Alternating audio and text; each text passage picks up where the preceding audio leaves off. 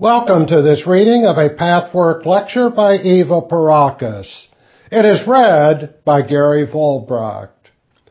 Pathwork lecture number 63, 1996 edition, April 15th, Good Friday, 1960. Questions and answers. Greetings. I bring you blessings, my dearest friends. Blessed is this evening. This day on your earth sphere indicates a very special day. It marks a particular high point when the highest of all created spirits performed the greatest act of love. Let us think of him with all our love. We cannot honor him better than pursuing this work in which we all have the privilege to participate, you on your side and we on our side. In this way, Jesus Christ, who showed the way, will have done this greatest act of love truly for all of you. For only by the path of purification will you be able to benefit from his love, his truth, his presence. Only in this way will you follow him in his footsteps. You should not do so because of a must, but the recognition should grow in you that love and truth make one free. Love should always be the key word. May it penetrate the deepest region of your soul. And now, my friends, I am ready to answer your questions to the best of my ability. Question. Here, we are taught that salvation comes through work, through self-search, through effort, and through the finding of images to be cast off. Today, a man who calls himself a twice-born Christian asked me whether I accepted Jesus as my personal Savior, and that unless I did, I would not find salvation. My question is, how are we to reconcile this church-proclaimed doctrine of faith in salvation through another with our work on the path?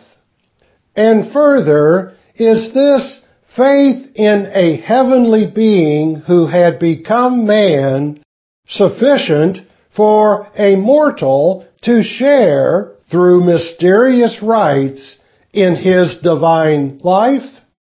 Is this faith, plus the sacraments, sufficient to redeem us from the bonds of earthly guilt and earthly death, and to awaken us to a new life, which would mean eternal existence and blessedness? Answer.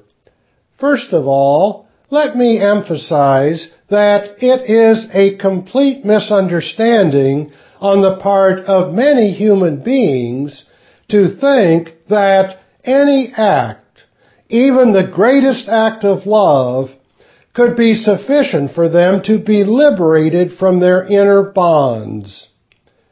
Those who like to believe that often do so because it would be very comfortable indeed. Of course, it is not so, and Jesus' words were never meant that way. I explained at length in what way the act of Jesus Christ constituted salvation for all the fallen beings, what his contribution was, and how it opened the door and showed the way.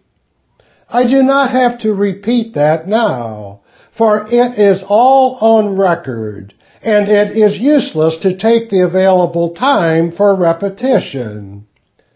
By rereading it, you will see that it was never implied or stated that the coming of Christ exempted the individual from personal work and effort.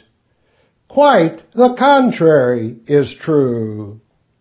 It is very possible that people reach salvation, inner freedom, liberation from untruth, even though they do not accept Christ. This does not change the facts, however.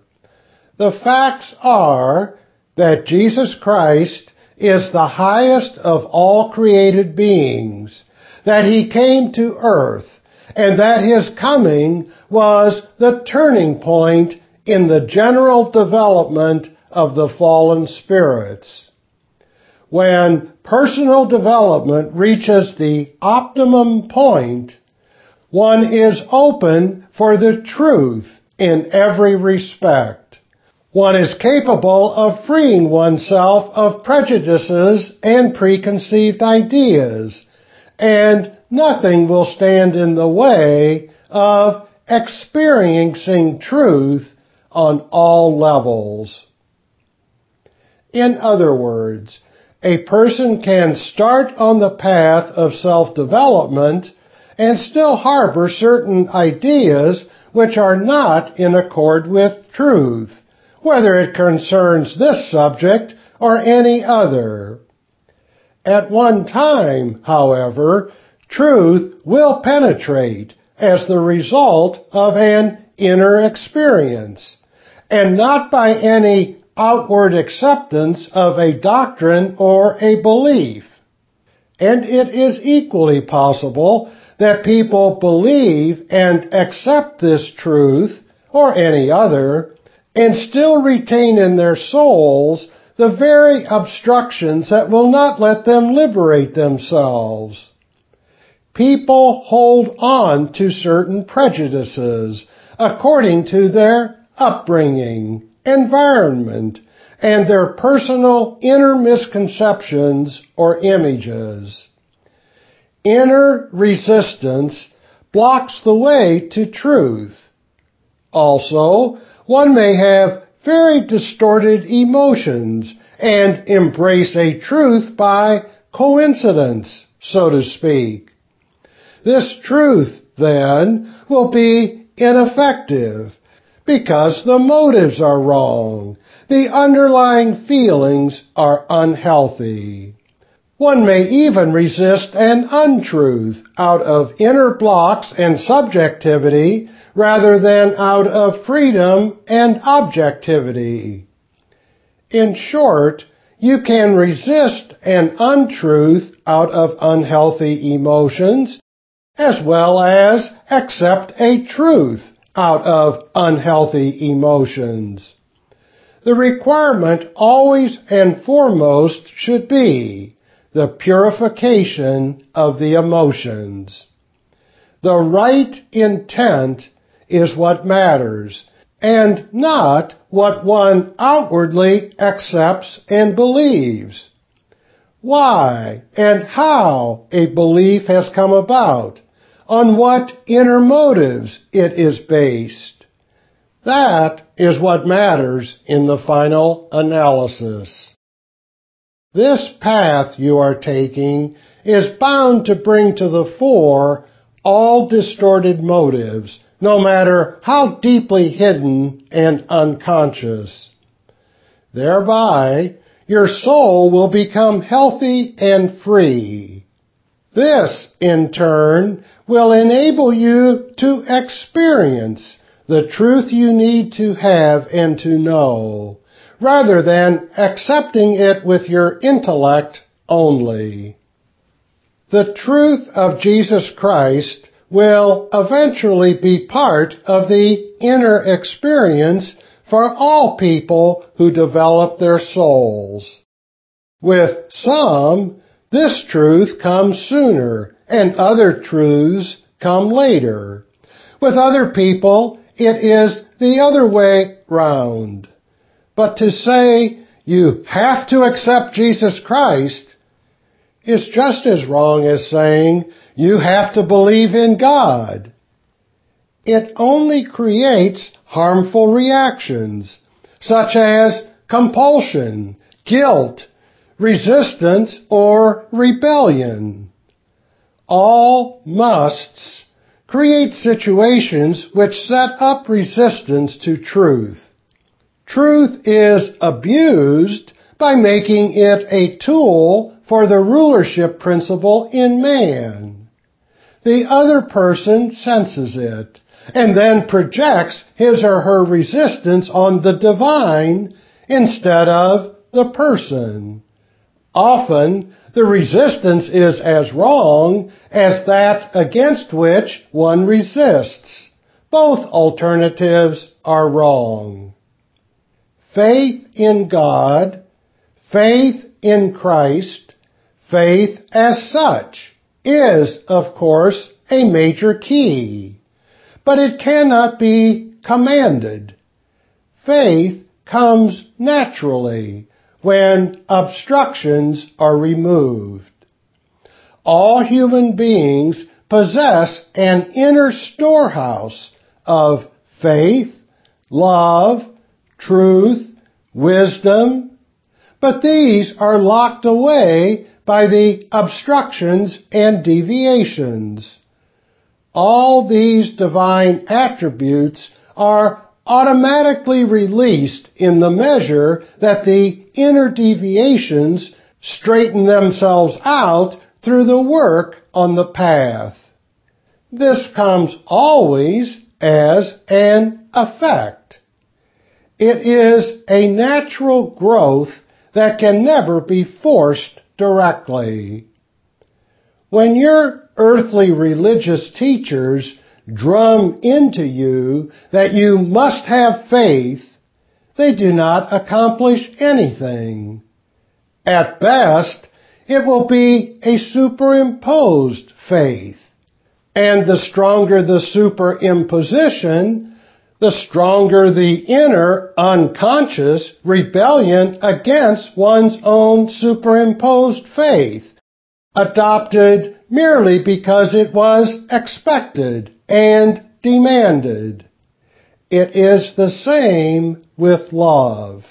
You cannot command yourself to love, but in this in-depth work, you eventually learn and understand why you have no faith or no love, and what the inner wrong conclusions are that make you close the door to your inner wells of faith and love, unconsciously in most cases.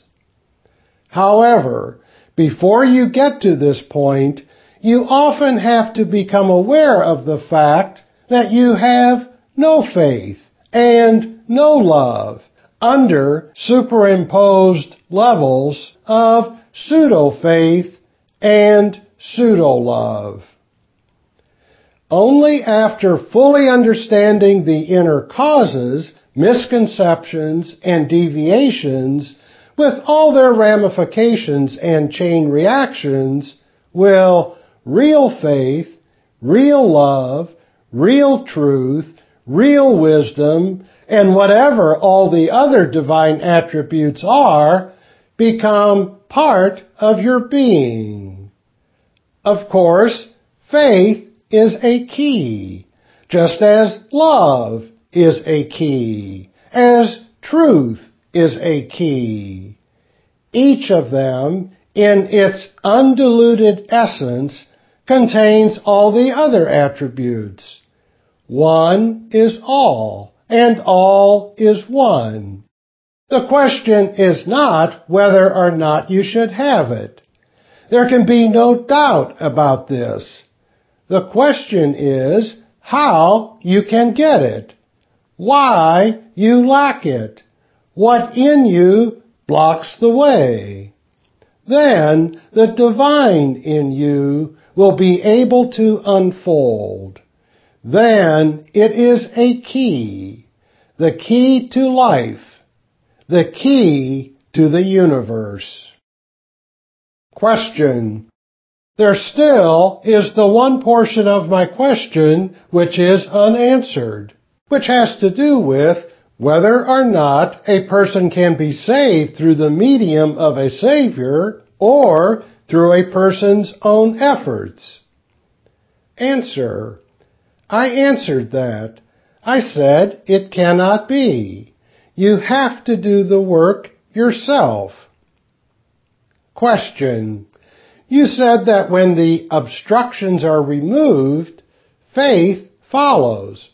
But I know people who have faith and still have a lot of obstructions. Answer: In the first place, as far as any divine attributes are concerned, it is always a question of degree for any human being. It cannot be said of any human being that he or she has complete faith or complete love. The lack is often hidden in the unconscious. On the conscious level, the greater part of the personality may indeed be healthy, while the missing portion remains in the unconscious. On this path, the hidden lacks, as well as the wrong conclusions, are always brought to the fore. One person may have a quite healthy faith, but other divine attributes are afflicted and affect the personality predominantly. One can never oversimplify.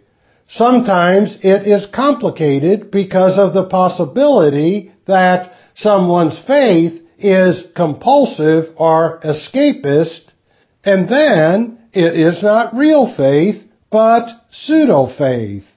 It may be a mixture of partly healthy faith, partly unconscious lack of faith, and pseudo-faith. All that has to be found out, investigated, and honestly understood. Only then can you put order into your soul. Question: I would like to ask something about self-responsibility. Would not self-responsibility lead to irresponsibility toward others? If I am responsible for just myself, how then am I my brother's keeper? Wouldn't it lead to selfishness, being responsible only for my own life and well-being? I would look for that which is best and most suitable for me first, and only then consider the other person. Although I would give the other equal rights, I would consider myself first. Answer: My dear, your question is based on so many wrong premises that it is hard to even begin answering it. Self-responsibility is not only completely incompatible with irresponsibility, but it is the very opposite. By asking this question, it is evident that for you, there are only two alternatives. Either I am responsible for myself or for the other person. This is not so.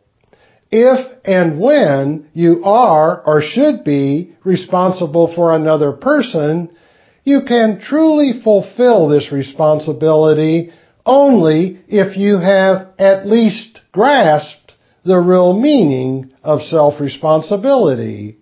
Otherwise, your responsibility toward others will always fall short. It will be a farce and a self-deception.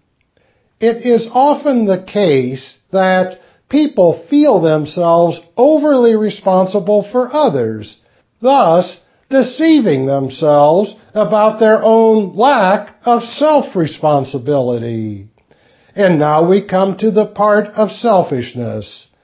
This is an important subject in itself, to which I will devote part of a lecture in the near future.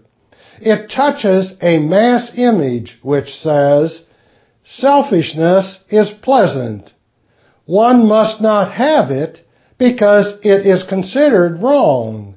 But actually, one would be happier to be able to be selfish. On the other hand, unselfishness is considered virtuous, but is really a burden and does not make one happy. This is a very common mass image, and to some degree, it is part of almost every human being. It is extremely important to become aware of this part, no matter how small it may be.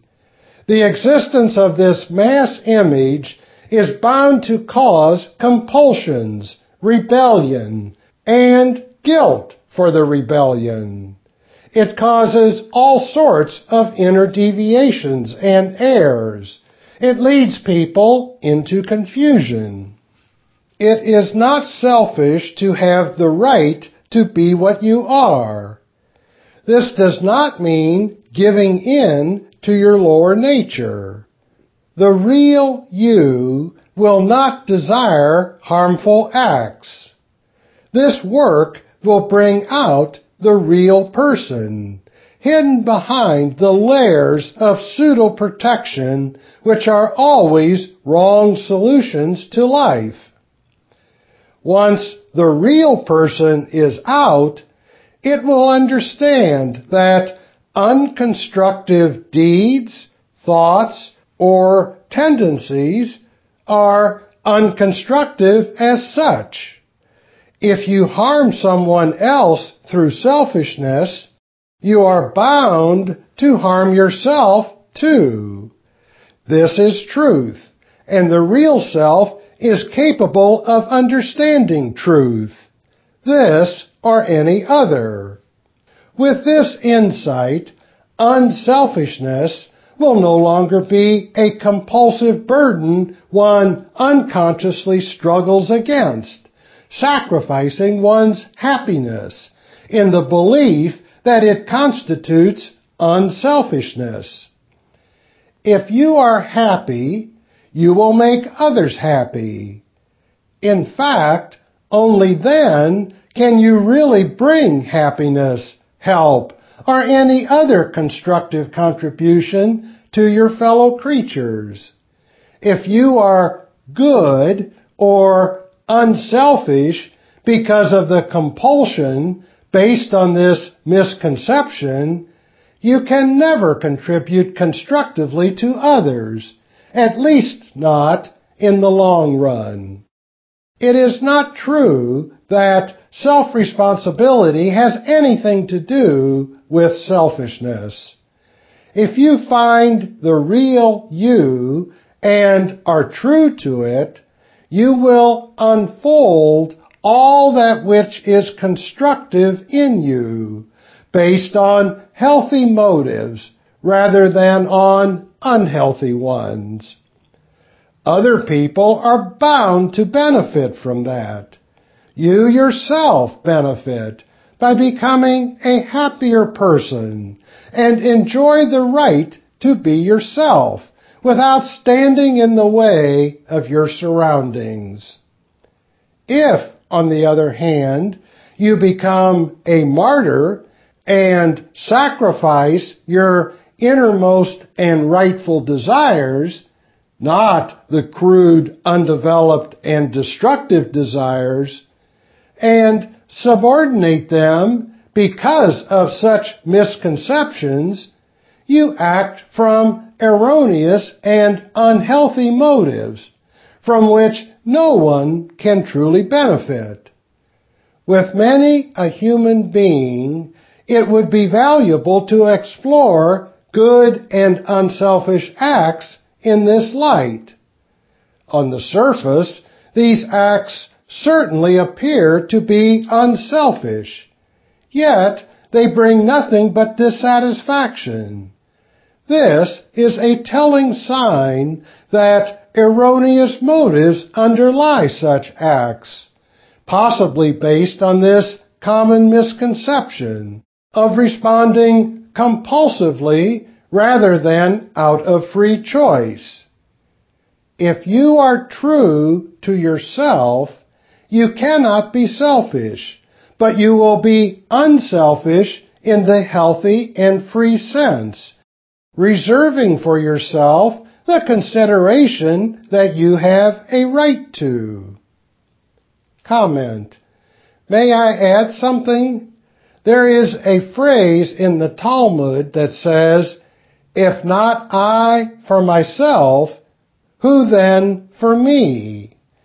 If I am for myself alone, what then am I?" Comment. And self-responsibility means only that we are responsible for our own choice and also for the consequences. It has nothing to do with selfishness or unselfishness. Answer. I know, but I also know what our friend meant. She meant it in a different way. But of course, you are right. Self-responsibility does not mean that you just go ahead without considering anyone. As was pointed out now, it means, foremost, finding out how you caused certain effects in your life and taking the responsibility for them upon yourself. Question. I would like to ask about a discrepancy. In the last question and answer session, the question was, is the total number of spirits incarnated and discarnated finite? And if so, does the number remain constant, or are there additions and subtractions? The answer was, there certainly does not exist a destruction of any created spirits. Therefore, there can be no subtraction. But the creation of new spirits is going on. The question was, constantly? The answer was, indeed. Now, I would like to read from the lecture of February 1958, in which one of the questions was, are there any new spirit beings created?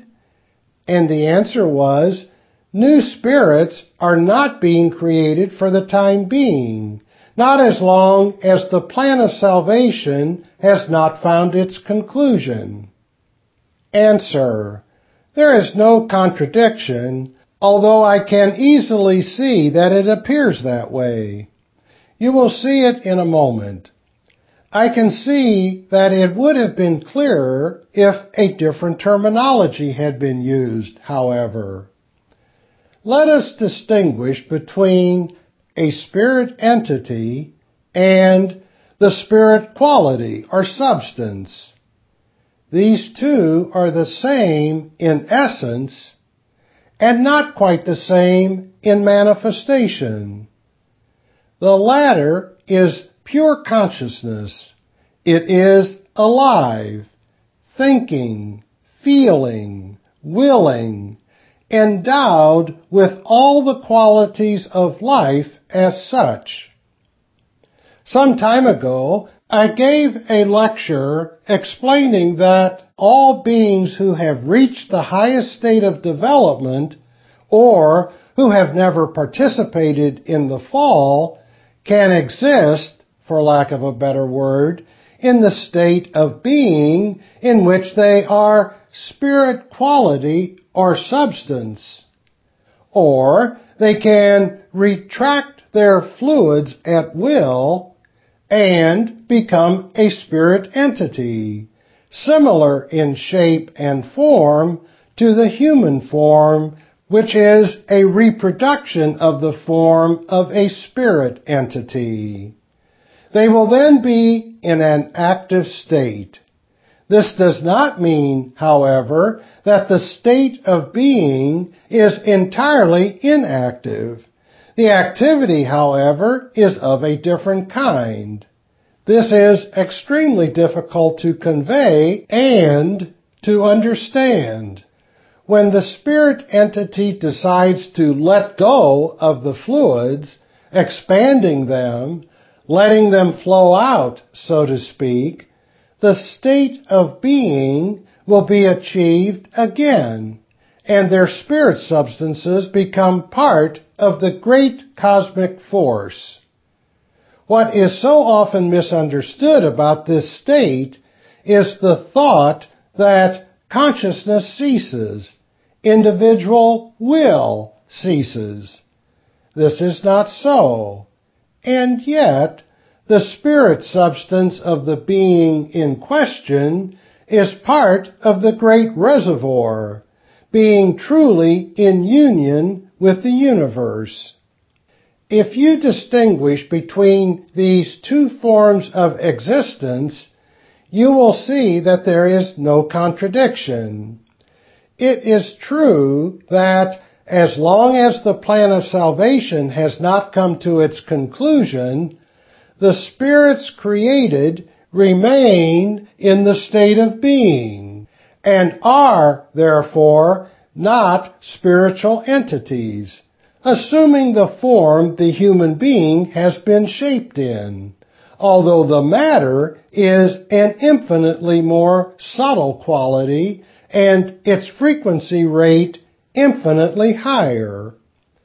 Only after the plan of salvation is completed will it be possible to retract their fluids at will and, for certain purposes, become entities, spirit beings, when they so choose, at least for a while, for none of them desires to remain in that state all the time.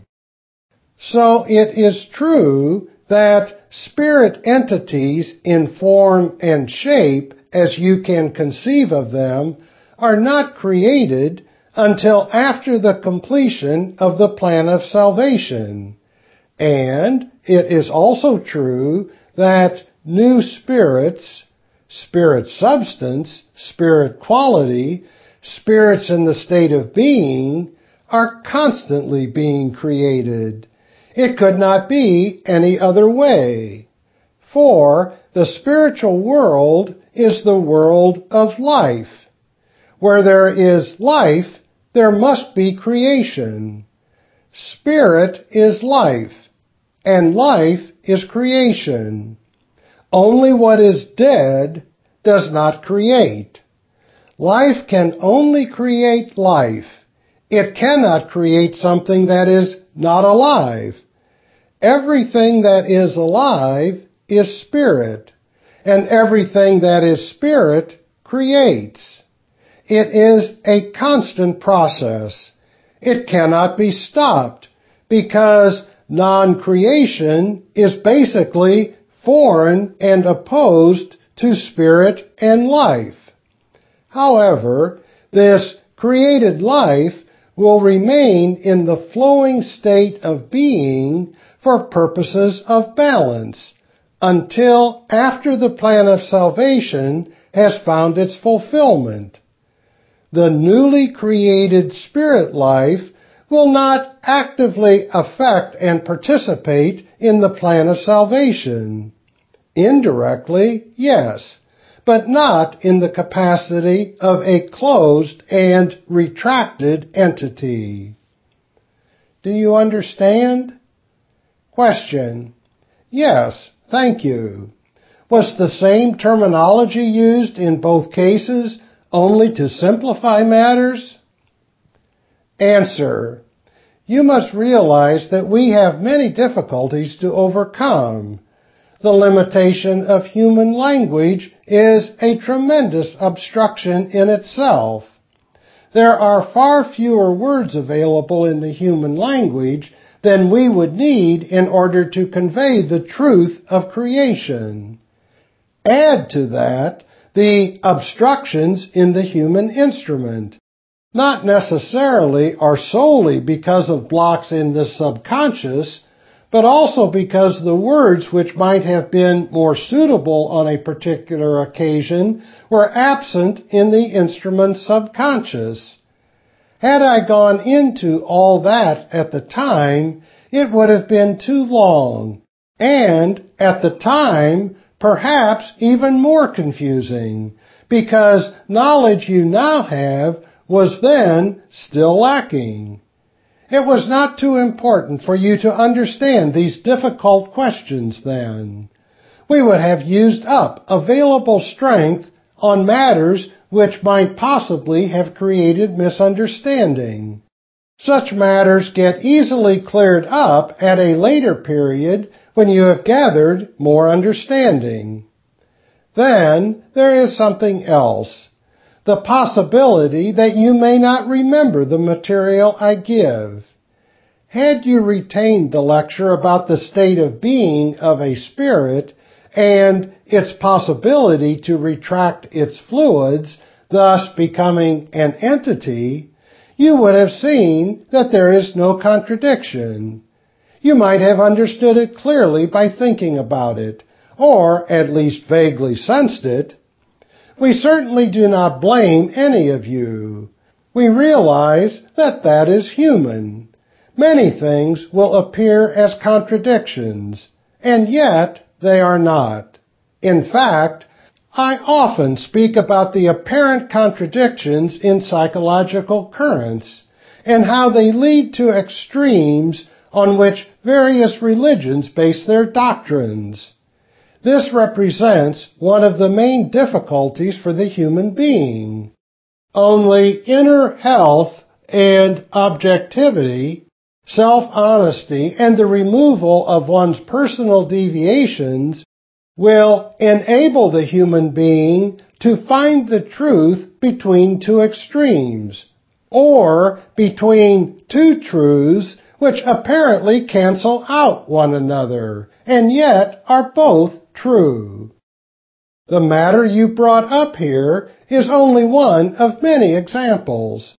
This does not happen to be important for you now, but there are many other seeming contradictions in connection with soul trends, where such misunderstandings can be really confusing for a person, at least for a while. Only the path of self-search will eliminate such temporary, harmful confusions. Question: how does one go about increasing one's creativity?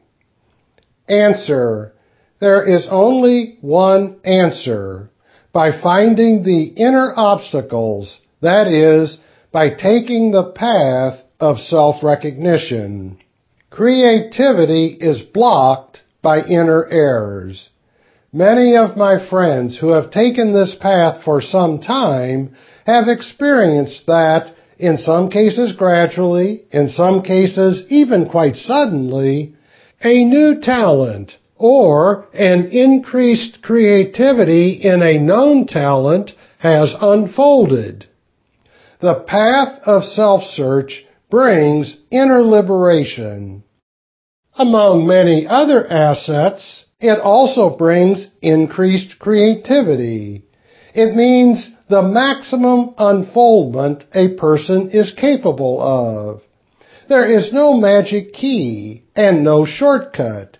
All that, if it exists at all, would not really work, not in the long run.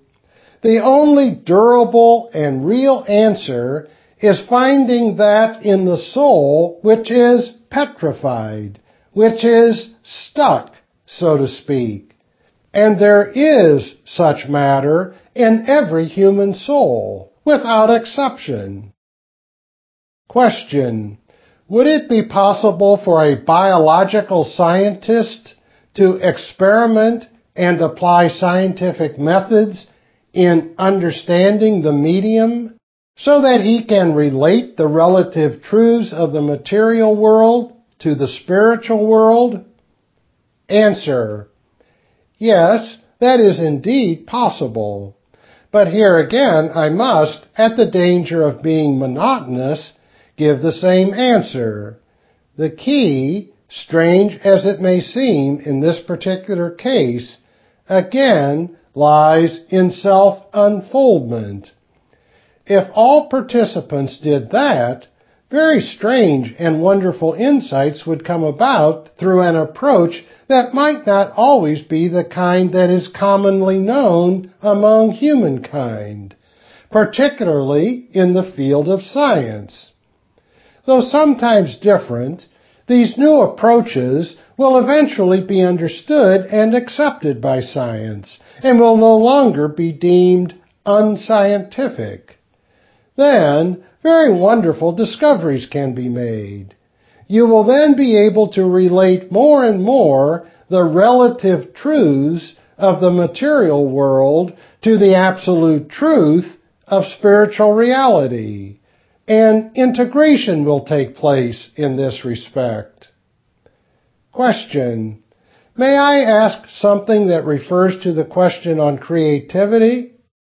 I myself have experienced the sudden appearance of a new talent and creativity, as you know. But there are so many artists, especially painters, who have not overcome any psychological obstructions, and yet they paint beautifully. Answer: of course, that has nothing to do with it.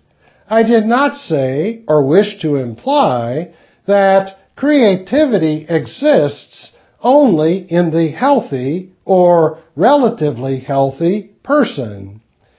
Many people have a great talent, and yet they are deeply troubled human beings. They just happen to have freed one particular part of the soul, perhaps in previous incarnations, so that creativity in one special direction is flowing out. It still does not mean that the removal of their obstructions would not increase their creativity. It might bring forth an additional talent, too, that enhances and completes the one that has manifested already. Or it may harmonize and elevate the manifest talent to new heights.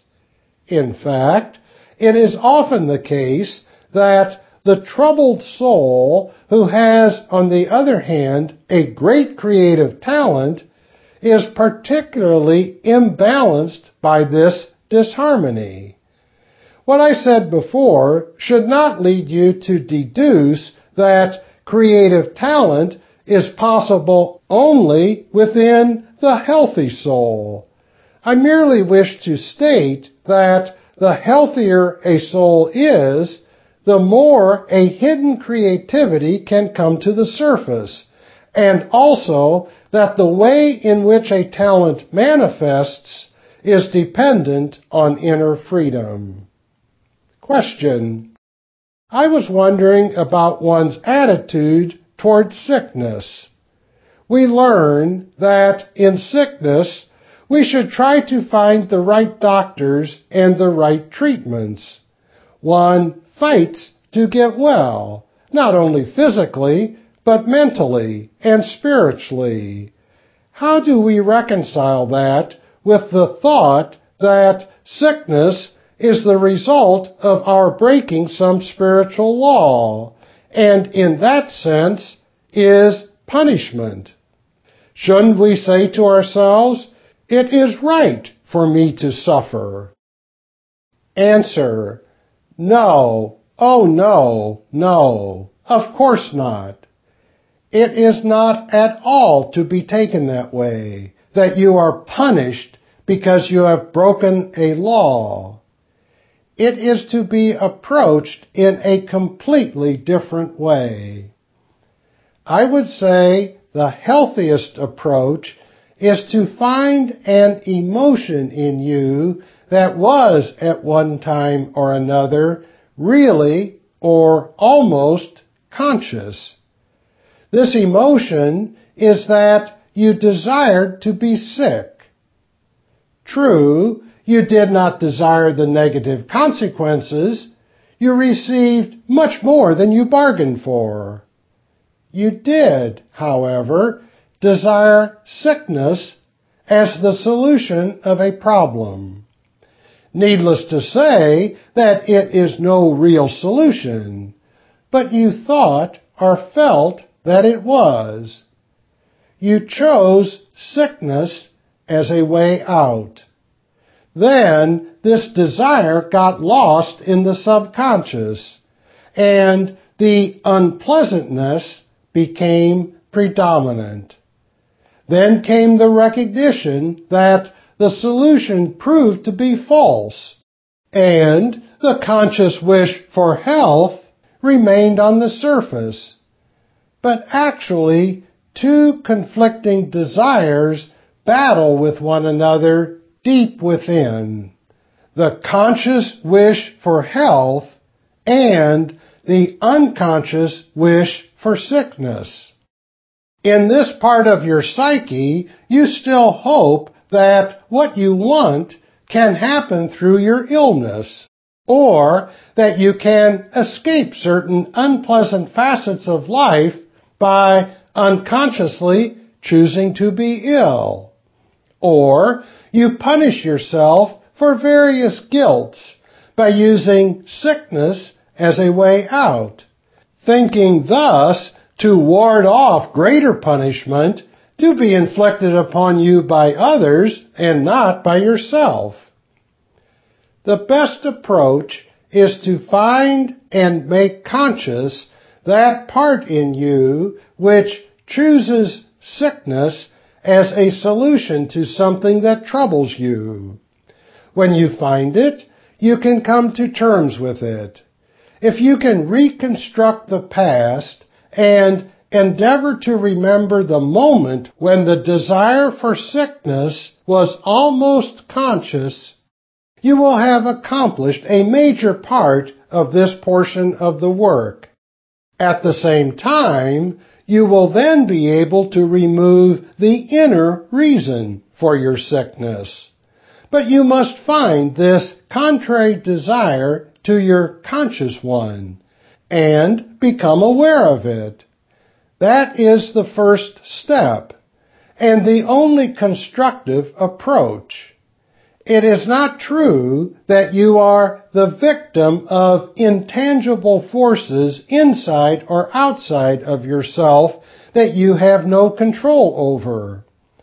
On the contrary, you can always find that part in you where you wished sickness as a solution, although you did not wish for the problems that the sickness brought along, and which the child in you could not foresee.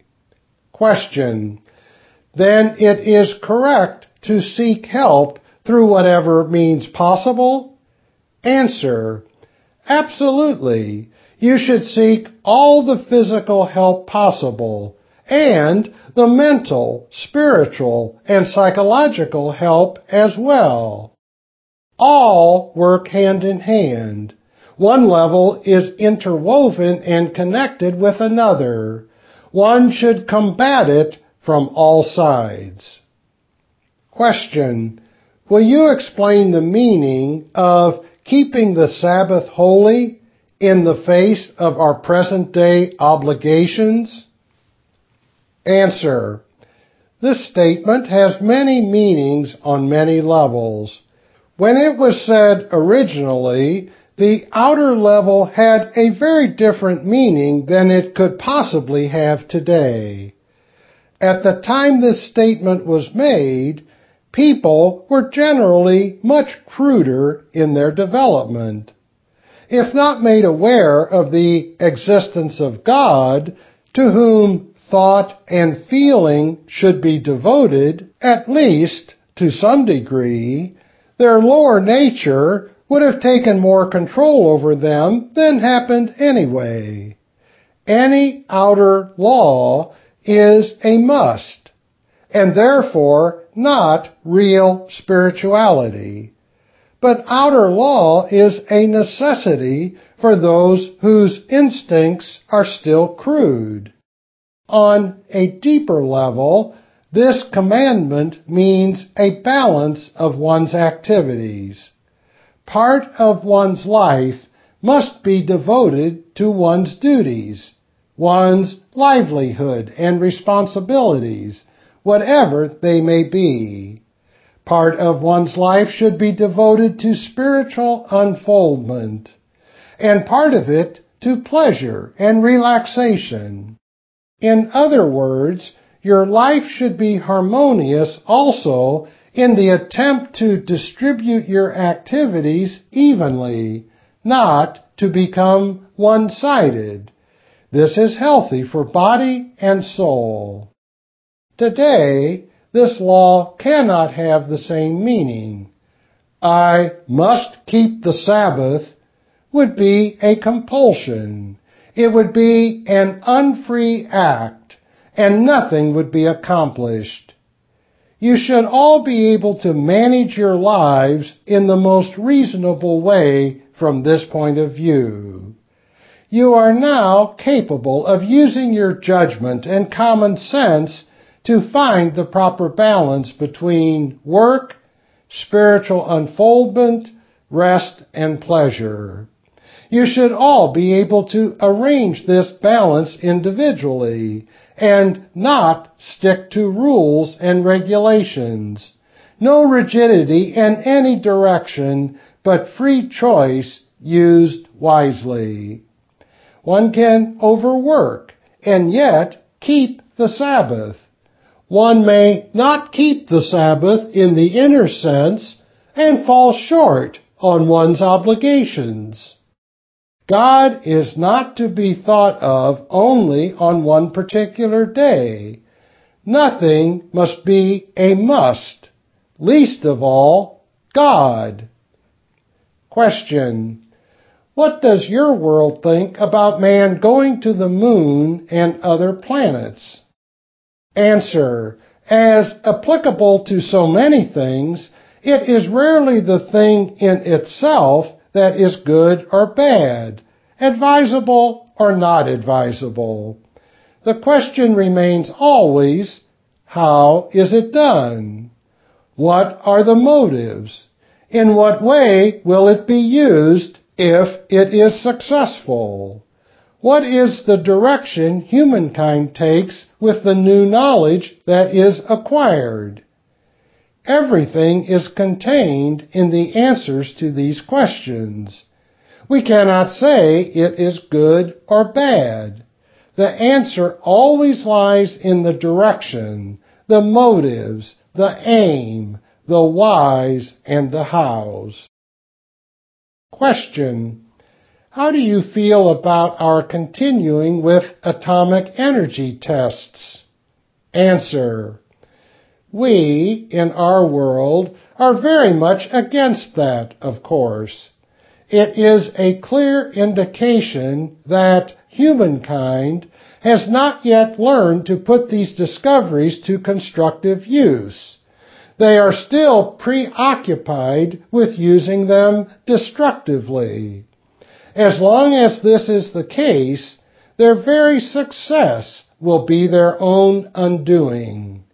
If the same resourcefulness, powers of intelligence, and material were used to unfold this energy in a constructive direction, it could become of tremendous benefit for humankind. But not this way. Question: I have been wondering if physical pain has spiritual value, and what kind of value it may have otherwise, especially with people who die in agony. Can they apply this experience in their spirit form toward further development? Answer: of course it is possible for the spirit of a human being to use an earth experience in the realm of the spirit world. It happens constantly, in every respect. As to pain in particular, it depends on the attitude. Pain in itself is not necessarily beneficial if the attitude is unconstructive, at least not while the unconstructive attitude prevails. When one changes one's attitude, the past experience will then become valuable retrospectively. If a person has a healthy and constructive approach to pain or any other unpleasant experience, the value is a tremendous one. The experience will be the medicine, as I have stated so often. It will give you understanding of the inner causes of this experience. It will thereby make you free and further your growth, independence, and happiness.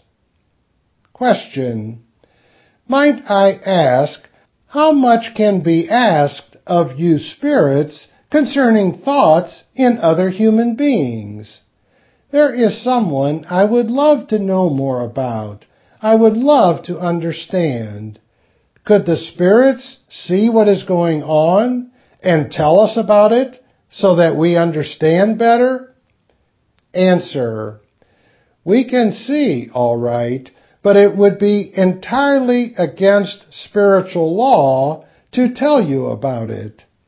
One reason is that it would be violating the other person's privacy and free will. That person may not want to be understood by another human being and may decide to hide behind a wall. This may not be a wise decision, but it has to be respected. Another reason is that it would not add to your own growth. You can unfold your intuition, sensitivity, and your ability to understand only by developing yourself. This is the only healthy and good way to gain access to understanding other people, to bridge the wall of separation. It must happen through your own efforts. If the spirits were to do what you suggest, they would not only be unethical, but they would also weaken you. There are certain exceptions, but how, when, and why these exceptions occur is too complicated to go into now. But if it ever happens, there is a good and valid reason for it. That, then, would be entirely constructive. Question: there are two theories in the world today. They are in a quandary.